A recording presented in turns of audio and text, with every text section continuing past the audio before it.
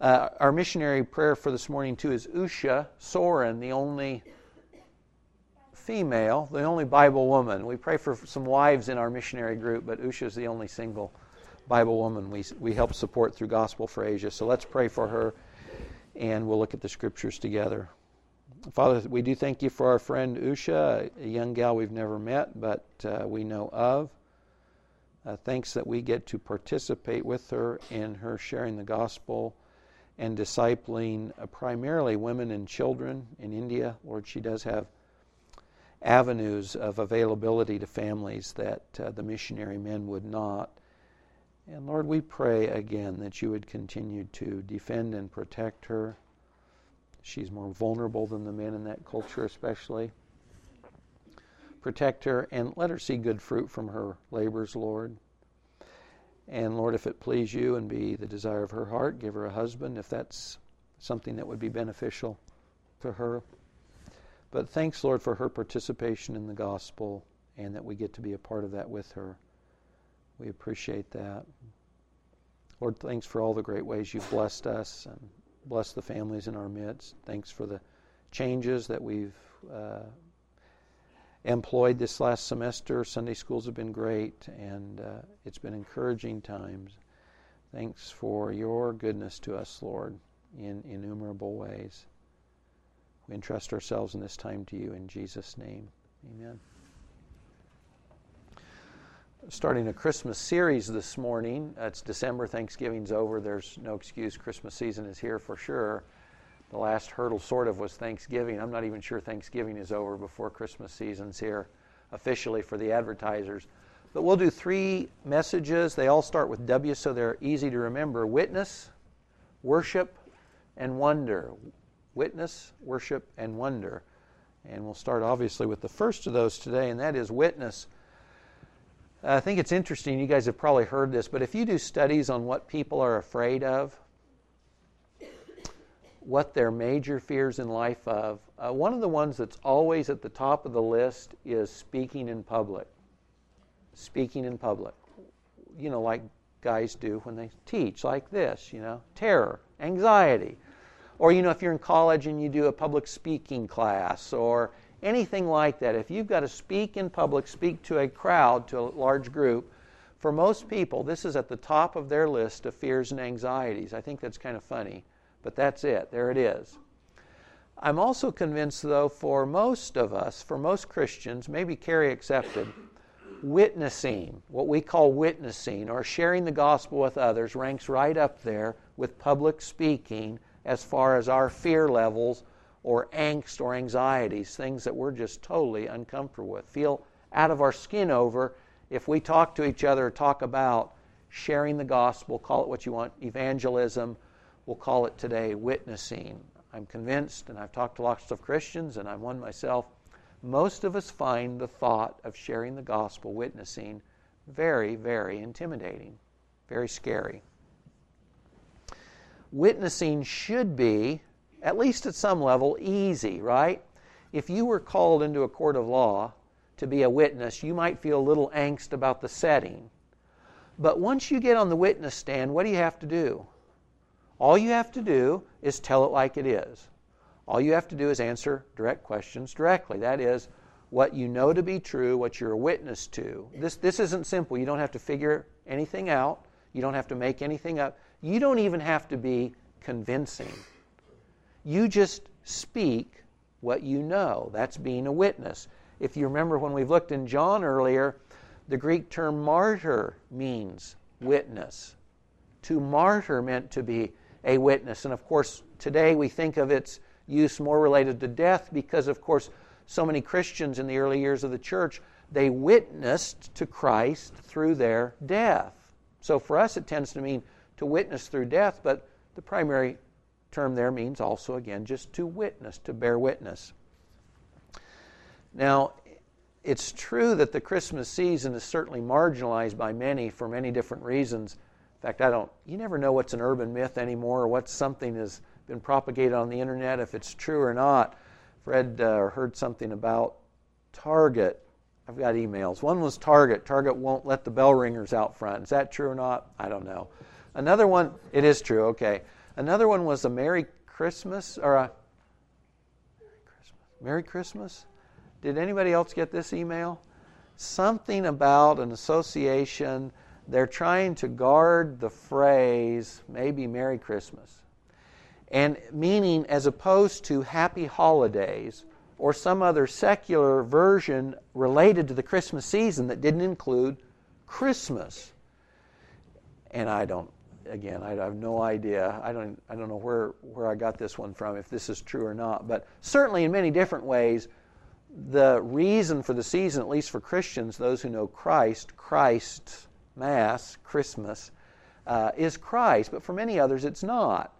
That being said, though, it's still a great opportunity because we do have the historical aspects are still present related to Christmas. It really is an opportune time to witness to others about Christ, who He is, what He's done, and certainly, hopefully, at some point, what He's done for us individually.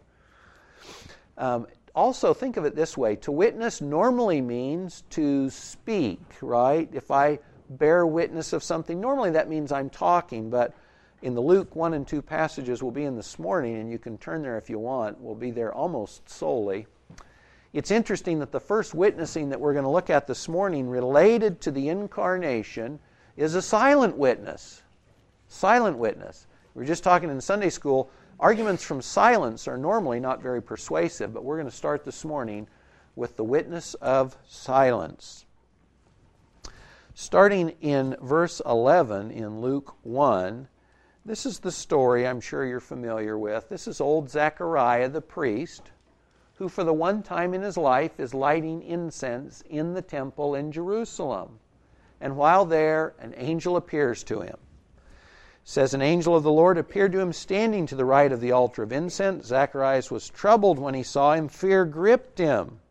The angel said, don't be afraid, Zacharias. Your petition has been heard. Remember, Zacharias and Elizabeth, they're old like Abraham and Sarah were old. But they've been praying for a little baby for a long time, and that's the petition. And your wife Elizabeth will bear you a son, and you will give him the name John. Verse 15, he will be great in the sight of the Lord. Verse 17, it is he who will go as a forerunner before him, that is, before the Lord, in the power and spirit of Elijah. The end of that verse, to make ready a people prepared for the Lord. Zacharias said to the angel, well, how will I know this for certain? I am old. My wife is advanced in years. The angel said, I am Gabriel, who stands in the presence of God, and I have been sent to speak to you and to bring you this good news. Behold, you shall be silent and unable to speak until the day when these things take place, because you did not believe my words, which shall be fulfilled in their proper time. The people were waiting for Zacharias and were wondering at his delay in the temple. When he came out, he was unable to speak. They realized that he'd seen a vision in the temple, and he kept making signs to them and remained mute. Now, I love this. I mean, our first incarnational witness here is a silent witness. Can you imagine? They know something's gone on because he's in there too long. And when he finally comes out, and they're what gives? You were in there so long, we know something happened, and now he can't say a word. And you can imagine. I mean, I don't know sign language, and he didn't either, I'm sure, and he's trying to tell them, ooh, ah, whatever. But it's a silent witness. The first witness to Christmas, as it were, is a silent witness from Zacharias. And of course, later, as we'll see in Luke, he's going to have another verbal witness too here in a bit. But this is great. The first witness to Christmas, to the incarnation. Remember, the importance of John is not John. John's the forerunner of Messiah. John's the one who prepares the way for the Lord, the Messiah, the Lord Jesus. And it's a shame, sort of, that his first witness is silent, right? Because his silence is, in fact, a judgment for unbelief. He would have spoken. In fact, think of it this way. If he'd believed, he would have come out, and he would have been able to tell these people before his wife even knew, we're going to have a baby. We're going to have a son, not just any son. We're going to have Isaiah's forerunner to the Messiah. But he couldn't because he didn't believe. And I love, I can see Gabe looking down his nose at Zechariah when he says this, like, do you know who I am? Do you know where I live, where I'm from? You should believe what I tell you. But instead, his silence is the judgment. You should have believed, Zach, but you didn't. But it's a witness of a kind. Even the judgment through silence is a witness of a kind. And after all, some witness is better than no witness at all. Some witness is better than no witness. His silent witness is not ideal, certainly. But let me stretch this out. Sometimes our witness is silent, and that's okay. You know, his witness, silent witness, sign of judgment on him, not great, but there's still a witness there, and they still find out what's going on. And of course, Liz still gets pregnant. This is interesting too. I love the phrase there at the end of the passage where the angel says, my words, you didn't believe my words, but they will be fulfilled in their proper time. Sometimes you and I are slow to believe what we should believe. But in God's economy, that doesn't matter. Your lack of faith and my lack of faith, it doesn't stop God's program. He's going to do what He's going to do. And that's comforting to me. Because as often as I blow it or don't get it right, I love these words. See, Zacharias didn't believe, but God didn't withhold the son because of it. He'd picked these guys anyway. He was going to use them. That wasn't their decision. It wasn't their faith. It was God's doing. I love that. Anyway, some witness is better than no witness at all. And frankly, lots of the witnessing you and I do is silent. That is, it is not the words of our mouth. It is the life that we live. Let me read you these verses out of 2 Corinthians 3 related to silent witness or lifestyle witness. Paul says this, you Corinthian Christians, you are our letter. You're a letter, written in our hearts, and you're known and read by all men, being manifested that you are a letter of Christ. That is, to this group of Christians, Paul says, guys, you're like a piece of mail. You're a letter, you're a piece of paper that's been written on. And everyone that sees you, they read you. They read you. So you and I, we're witnessing all the time. Even when we're not speaking about Christ, we are bearing witness. In fact, he says, being shown or manifested that you are a letter of Christ. Sometimes we look more Christ-like than others. But Paul says, you're a letter. You're just like that piece of paper that has writing on it. People walk up and they read the writing. And he says, a letter manifested of Christ.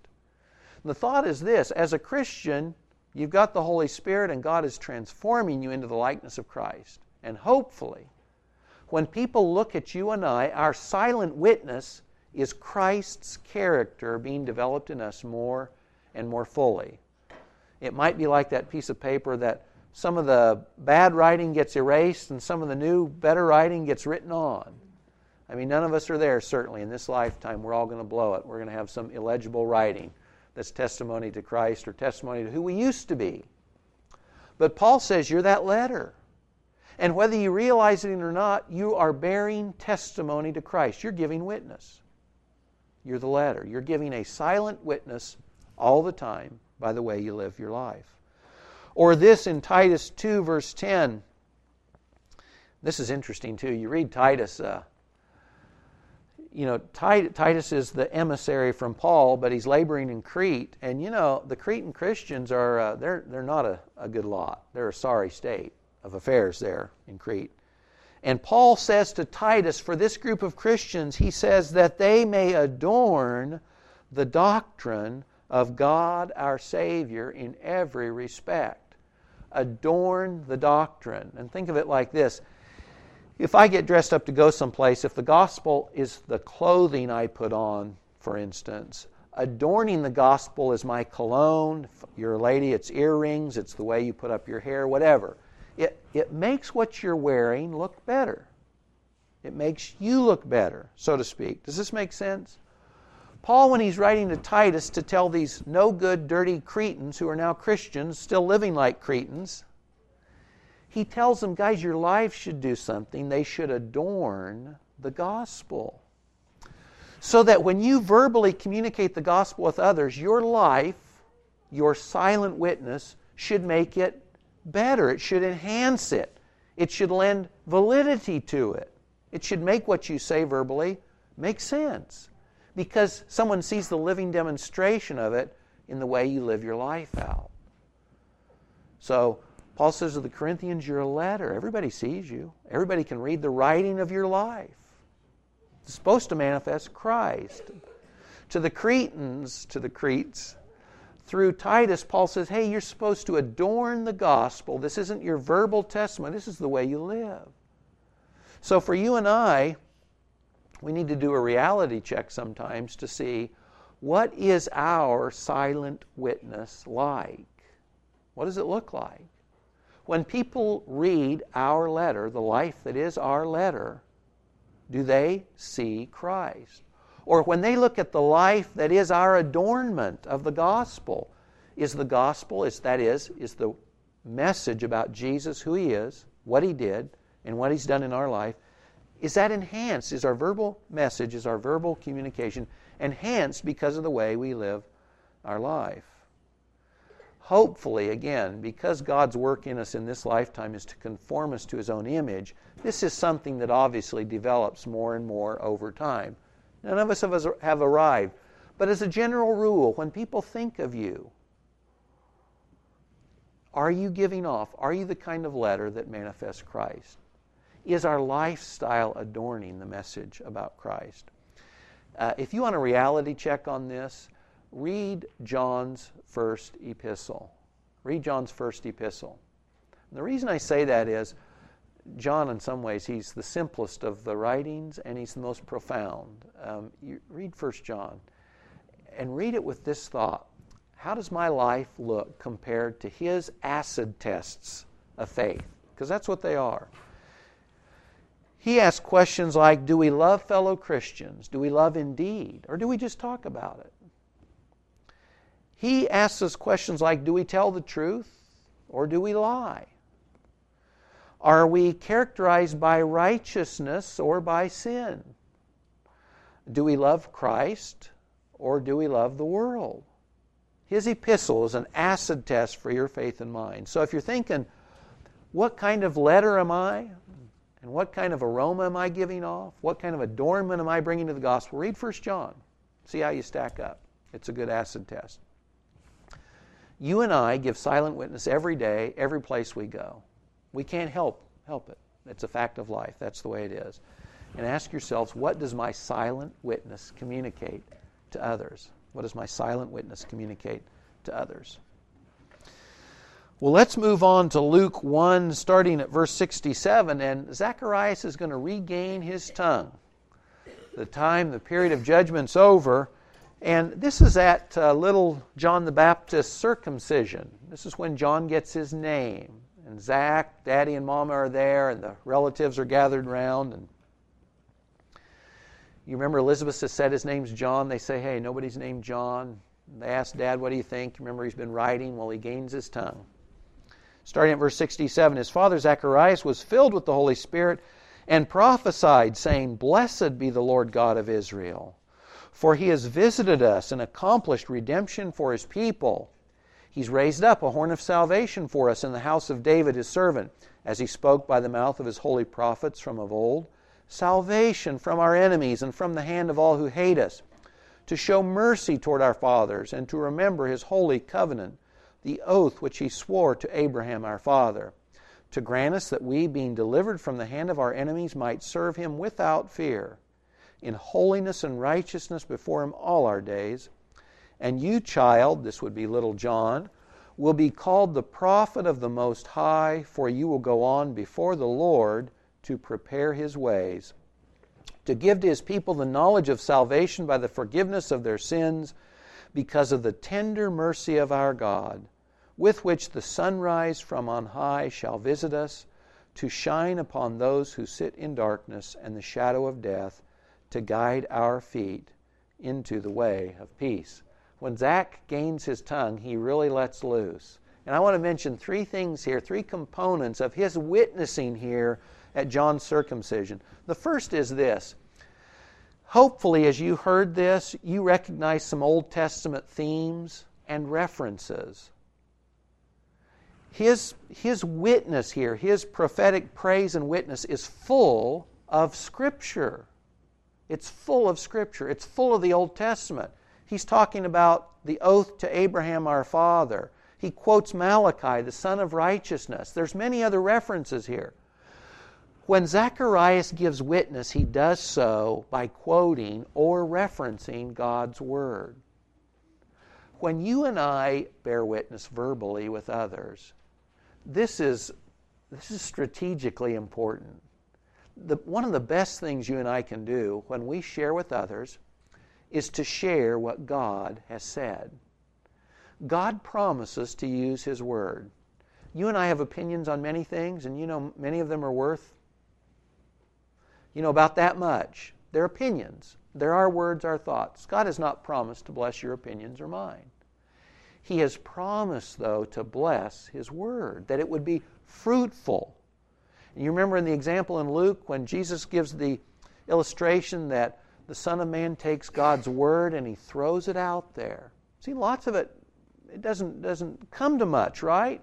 But some of it does. And you and I, we don't know what's good soil. We look at other people. That's the soils, of course. We don't know whose heart is good per this illustration or not. We don't know. So we're supposed to spread the word out there. And as we do, the word, part of the testimony we want to share, the witnessing we want to do, should be simply to say what God has said. What has God said? When you and I talk to others, it's no small thing to have scriptures memorized that you can simply share as God brings them to mind as you're talking to others. This is hugely important because God will use His Word. He's promised to. When Zacharias here witnesses in praise, he's quoting the scriptures to those around him. And he's saying, this is what God said would happen, and here it is. So when you and I are talking to others, think about this.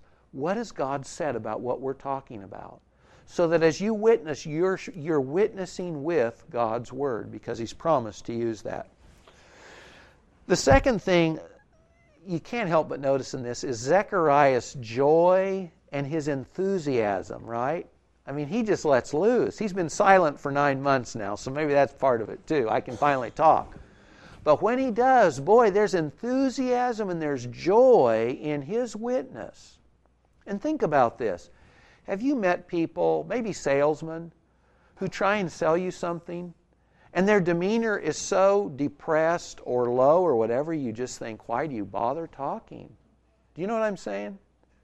Versus someone who's enthusiastic, overflowing, as it were, with the theme that they're sharing with you. What's your attitude towards listening to one versus the other? Someone who's enthusiastic about what they do. In fact, I've gone to conferences. Rachel and I were at one. I told her this has kind of become my rule of thumb. I might read a topic that I find highly fascinating, but I'm not sure about the speaker. And then I might have a speaker that I think, well, what he's talking about doesn't sound that interesting. But you know what I found? I'll go to the good speakers every time because they'll make anything they're talking about interesting. And I could pick a great topic, but I could go to a so-so speaker, and he might take my great topic, and it might be boring as mud. But the guy who's an enthusiastic teacher, he'll make even what's not at the top of my interest level, it'll be interesting because the good teacher makes it interesting because of their own enthusiasm. Well, Zacharias, he's full of, if nothing else, enthusiasm and joy here. And when you and I are sharing with others, witnessing about Christ, either who He is, what He's done historically, or what He's done in our life, by all means, we ought to be enthusiastic. We ought to be full of joy. We should overflow as He does here. Even if you feel like you've got a bare plate on earth, say you're a Christian, you feel like you've got a rough life here, and many Christians do. You know what? You know where you're going. You know that you won't pay for any of your sins. You've got joy, pleasures forevermore in God's presence. This is no small thing. As bad as it may be on earth, I can say, thank God I'm not paying for my own sins. Thank God I'm not going to hell for eternity. Thank God I'm going to be in a place where there's no tears, no fears. There's joy, there's goodness, there's pleasure. That's my future. You know what? Enjoying the little things of life as I do, I can get enthusiastic about this. No pain, Sounds pretty good. Good things to eat, feast in heaven. I can get enthusiastic about this. So all I'm saying is, no matter how bad we've got it at times, and frankly most of us don't have it very bad at the worst, but no matter how bad we feel it is, we can be enthusiastic about our future. We can overflow with a good theme about our future and the potential for someone else's future in heaven with us, with Christ. We can be full of joy and enthusiasm about that. And when we witness, we ought to have that. Can you think of Jonah? I mean, people were saved under Jonah's preaching. I mean, this sourpuss on the edge of town walking through, this guy, get saved or burn, whatever, the way he went through. He didn't want to see him saved, but God, in that case, God used His Word. Even though Jonah wasn't full of joy and enthusiasm, God used His Word and turned people. But in this case, Zach is overflowing with joy and enthusiasm as he witnesses here. And the third thing is this. Did you notice at the beginning of this, Zacharias was filled with the Holy Spirit. He was filled with the Holy Spirit. Now you can read in the Scriptures, there are passages, there are times when the Holy Spirit sovereignly comes on people to accomplish His purposes. And it's not because they're doing a great job at the time. It's not because they're so holy or pious, though sometimes that's involved. It's because the Holy Spirit is doing something. And so He uses them. And He used Zacharias here. But we are commanded as Christians to be filled with the Spirit, to walk with the Spirit, to walk in the Spirit. And if you're a Christian, if you've believed in the Lord Jesus Christ, you have the Holy Spirit. And even if we don't describe our state constantly as full of the Spirit, as we'd like to be, as ideally we would be, we can still be controlled and led by the Spirit. We can still be walking by the Spirit. We can still be saying, Lord, what do you want for me? Related to this, I think there's two key verses that I want to share in this context. We know we have the Holy Spirit. We know we're commanded to walk with the Spirit and in the Spirit. We know that the Holy Spirit's in us to lead us, to guide us, to manifest the Father and the Son to us, to empower us for ministry, and that includes witnessing. There are things you and I can do, though, that minimize the ability to hear from and be led from the Holy Spirit. And it's this. 1 Thessalonians 5:19, Paul says, don't quench the Holy Spirit. Don't quench the Holy Spirit. Don't pour water on the fire the Holy Spirit is starting. I think quenching the Holy Spirit generally means something like this: saying no to what the Spirit is saying yes to. Saying no to what the Spirit's saying yes to. Frankly, I still find pain when I remember the times that I have consciously said no to the Holy Spirit. And by the way, each one of them is a witnessing context. All I had to do was open my mouth. It was like God put water in my mouth. If I opened, it'd spill out. That's all I had to do. And I didn't. I quenched the Spirit. It was not good. And I knew I blew my opportunities. Here I am weekend, Lord, use me. Lord, use me. Lord, use me. And then all I have to do is say something. See, he always catches me off guard, though. That's the problem. If he'd tell me the day before, okay, I'm leading up, here it comes, okay, Mike, here's the pitch, it's coming, okay. Then I think I'd be okay. He doesn't do that. And I think for numerous reasons, but anyway. So don't quench the Spirit. Don't say no to what the Spirit's saying yes to. And then the other one is Ephesians 4:30. Don't grieve the Spirit. And I think generally don't grieve the Spirit means this. Don't say yes to what the Spirit's saying no to. That is, don't be occupied in things the Spirit doesn't want you occupied in. So as we witness, if we want to witness, as Zach did here, with the power of the Spirit, with the influence of the Holy Spirit, we can't be living a life in which we're grieving and quenching the Holy Spirit. He's not going to be doing those things with us. It's not as if we lose the Spirit.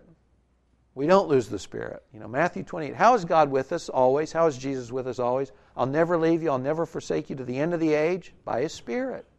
We've got the Spirit, but we can make the Holy Spirit unhappy, as it were. And when the Spirit's unhappy, generally we're unhappy. That's not a good state to be in. But Zacharias, he quoted the Scriptures when he witnessed. He was full of joy and enthusiasm when he witnessed here, and he was full of the Holy Spirit. And you put those three things together for you and I, that's effective witnessing. That's effective witnessing. The next witness here in Luke 2:8 is angels. Now, I don't propose that you and I are going to witness as the angels, but they do have a witness here in Luke, and then they pass the baton of witnessing, as we'll see. But this great passage out of Luke 2, verse 8, do we have any Linuses in the midst? I thought we did. Linus, I'll bet you know this passage. In the same region there were shepherds staying out in the field, keeping watch over their flock by night. An angel of the Lord suddenly stood before them, and the glory of the Lord shone round them, and they were terribly frightened. And the angel said, "Don't be afraid. For behold, I bring you good news of great joy, which shall be for all people. For today in the city of David there has been born for you a Savior, which is Christ the Lord. And this will be a sign for you. You will find a baby wrapped in cloths, lying in a manger." The angels are witnessing here in Luke 2. You remember what angel means? It just means messenger. They're doing what messengers do. They're witnessing. They're sharing the message here to this poor, dumpy group of shepherds, out on the hills outside this little no-name town called Bethlehem, kind of down in the suburbs outside Jerusalem, the important place. But they share the message. The angels do what angels are supposed to do. They bear witness. They share the message God had given them from heaven. They pass the baton to the shepherds at verse 15. And it came about when the angels had gone away from them into heaven that the shepherds began saying to one another, "Let's go straight to Bethlehem and see this thing that has happened, which the Lord has made known to us." They came in a hurry. They found their way to Mary and Joseph and the baby as he lay in the manger. And when they had seen this, they made known the statement which had been told them about this child. And all who heard it wondered at the things which were told them by the shepherds. When they had seen this, they made known the statement which had been told them about this child. The shepherds witnessing here, this is about as uncomplicated as it gets. And think about this for just a minute. When the shepherds witness after viewing the Savior, there was no intricate evangelistic campaign. This wasn't a crusade. It didn't involve buying any television or radio time. There was no committee called to determine how to do this, and they didn't do any demographic research either. We wonder how any evangelism, any witnessing at all occurred. All these guys did was they heard the message, they went, they saw the baby, and then when they left, they told other people about what they'd heard and seen. That's what witnesses do, right? This is as easy as it gets. You know what? Anybody can be a shepherd witness. All you do is you tell what you heard and what you saw. And that's what they did. I'm fascinated when I think about this later. Of course, the Gospels compress Jesus' life, and there's not much on the front end. But when Jesus was 30 years old, how many people in Israel remembered, were still alive, and remembered those shepherds telling them about this baby? Or how many people later remembered those funny guys dressed funny from the east that came and they said they were looking for a king? This stuff would have come back. And actually the later gospel stories don't touch on this, but there were people who were still alive. And they had the witness that was 30 years old that they remembered. Joe the shepherd told me he saw this baby under a star down there in Bethlehem. This stuff would have been bearing fruit, this witnessing, so to speak, 30 years later when Jesus comes on the scene and claims to be Messiah. There still would have been people remembering these things. I love it.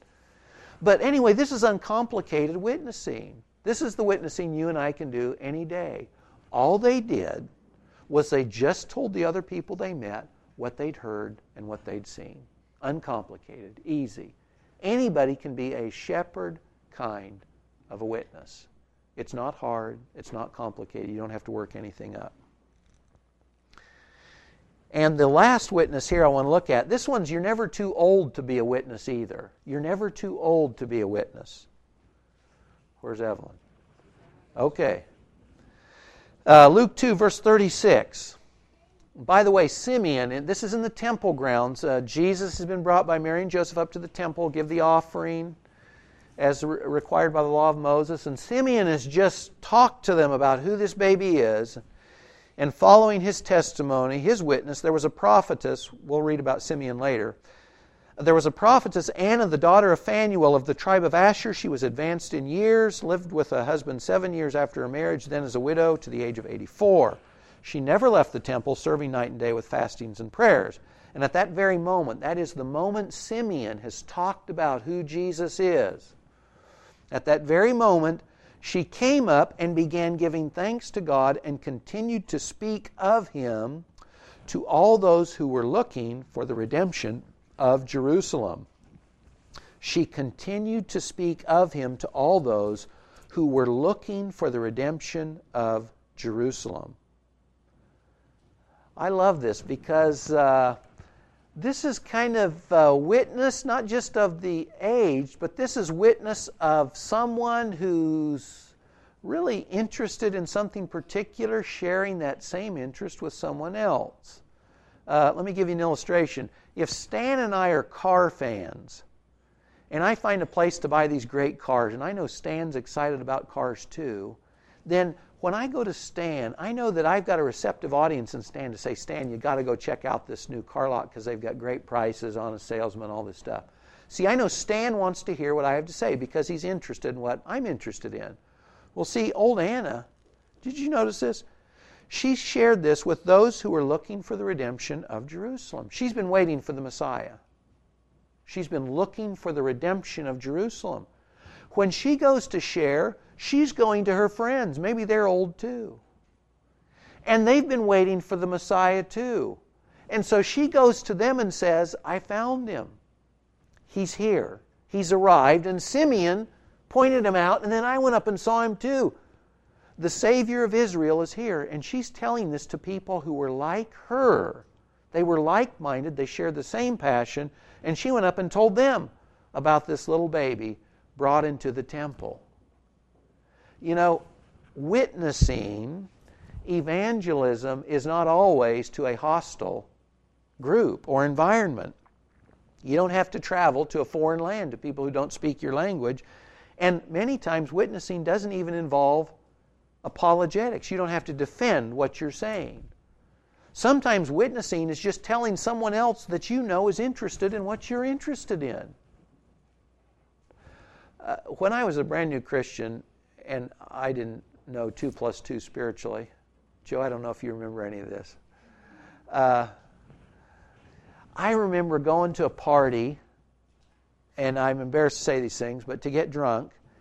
I didn't, as I said, I was a brand new Christian, and I didn't know up from down yet. I just knew who Christ was.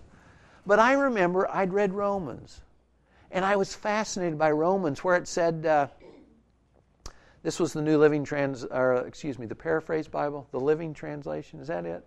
Am I saying that? The Living Bible, yeah. You know, be a new and different person in all you do and say. And I was tired of being constrained by the thoughts of trying to fit into someone else's mold. I love this verse. I love the imagery of it. And so I went and shared with my good buddy before the party Romans 12.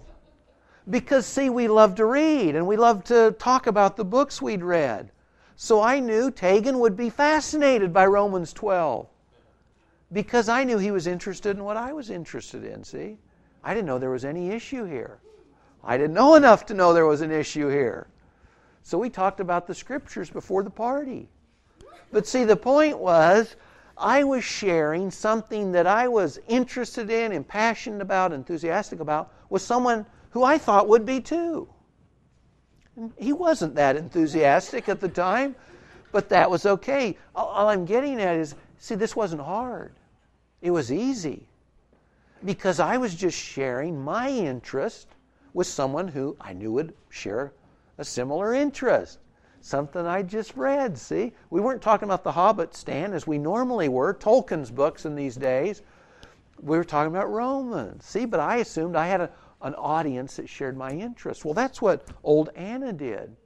It wasn't evangelism or witnessing to a hostile crowd. There was no work to it. She went and told maybe her other widow friends, or maybe the other people that hung out at the temple that weren't there at that time. She went and told an interested group about something she knew they'd be interested in. This was easy. This wasn't hard at all. In Luke chapters 1 and 2, we've got silent witness. Sometimes a good thing. We all bear silent witness. Sometimes silent witness isn't good. But we want to be that letter, known and read by all men. We've got witness filled with praise and the Scriptures. We've got witness by angels, which we don't primarily aspire to, but angels pass the baton to shepherds. And as we said, everyone can be a shepherd kind of a witness. And then we've got witness of an old woman who's just sharing something of interest to her with others who she knew would also find it interesting. Somewhere in this list, I'm getting down to this, somewhere in this list you can find yourself. Or maybe we find ourselves in each of these kinds of witnessing at one point or another, or with one person or one group or another. The important thing, of course, in the end is this. It's, are we consciously witnessing? We're unconsciously witnessing, silently at least, but are we consciously witnessing? And I say this going into the Christmas season. When you and I write a Christmas card or note, is it one of those innocuous things that means nothing, that says holiday greetings, like businesses send to other businesses? Or is it personal?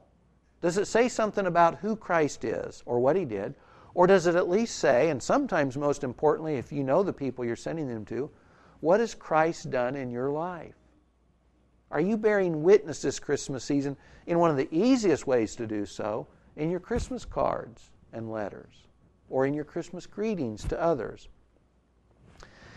On the witness stand of life, are you and I telling the truth, the whole truth, and nothing but the truth? Are we doing what a witness is supposed to do, related to the person of Christ, who He is, what He's done, and what He's done for us? And think of it this way, too. What a shame if the Christmas season comes and goes and we have been only silent witnesses. Silent witness is a great thing, and it's great to affirm and adorn the gospel. But guys, in the end, witnessing is about what we say. And Jesus didn't tell us to silently witness. He says we will. But we are supposed to verbally communicate a message. That is the gospel. You know, Paul says in Romans 1, I'm not ashamed of the gospel. That is the good news about Christ. This must be communicated. That means writing and or speech to communicate it effectively. This Christmas season, we've got an opportune time again. And this Christmas season, what a shame if the season comes and goes and we don't take any opportunity to witness about Christ or about what He's done for us. And listen, again, some people view witnessing like going to the dentist's office, you know. I'm going to get a shot, and it's going to hurt, and it's going to be painful, and I really don't want to go there. I would rather think of it like this. Think of it as a walk with your dad. And you're going to walk with your dad, and somewhere along the way He's going to point something out to you. Not threatening, and you're with your dad, you're walking with him, and someplace you know He's going to ask you to, Junior, go get this, or Junior, go get that, or Junior, say this, or Junior, say that. Not threatening. And if you find you're like me, and that means that oftentimes when push comes to shove, when I'm in those situations, I want to swallow hard instead of speak, just ask the Lord, Lord, the next time the opportunity comes, help me to say yes instead of no. Help me to say no to the fear and yes to you. Don't make it something you've got to go out and do by gosh or by golly, by your own strength, by your own might. But say, Lord, I want to honor you in witnessing. So help me to do that silently in the way I live my life and verbally. And help me to be saying yes to you when you give me these opportunities to witness. It's not going to the dentist, it's walking with your dad. He's not going to threaten you with something outside your ability to control. You know, there's no temptation that's approaching us that we're not good to go because He's with us. So Christmas season's here, and I believe one of the things God wants us to get out of the season is to put something into it, and that is to be a witness. To be a witness. Let's pray. Lord, strikes me because of my own character and character flaws, how easy through fears it is that we refuse, at least verbally, to be your witnesses. Lord, help us to so highly value you, to so appropriately fear you and respect you. Lord, to so love you and desire to honor you that we want to be your witnesses, Lord. That we want to witness more than we want to preserve what we think is our good reputation in front of others, or whatever else, Lord, whatever other fear would constrain us. Lord, thanks that we don't do anything on our own, that your Spirit is in us to accomplish your work in us and to speak through us.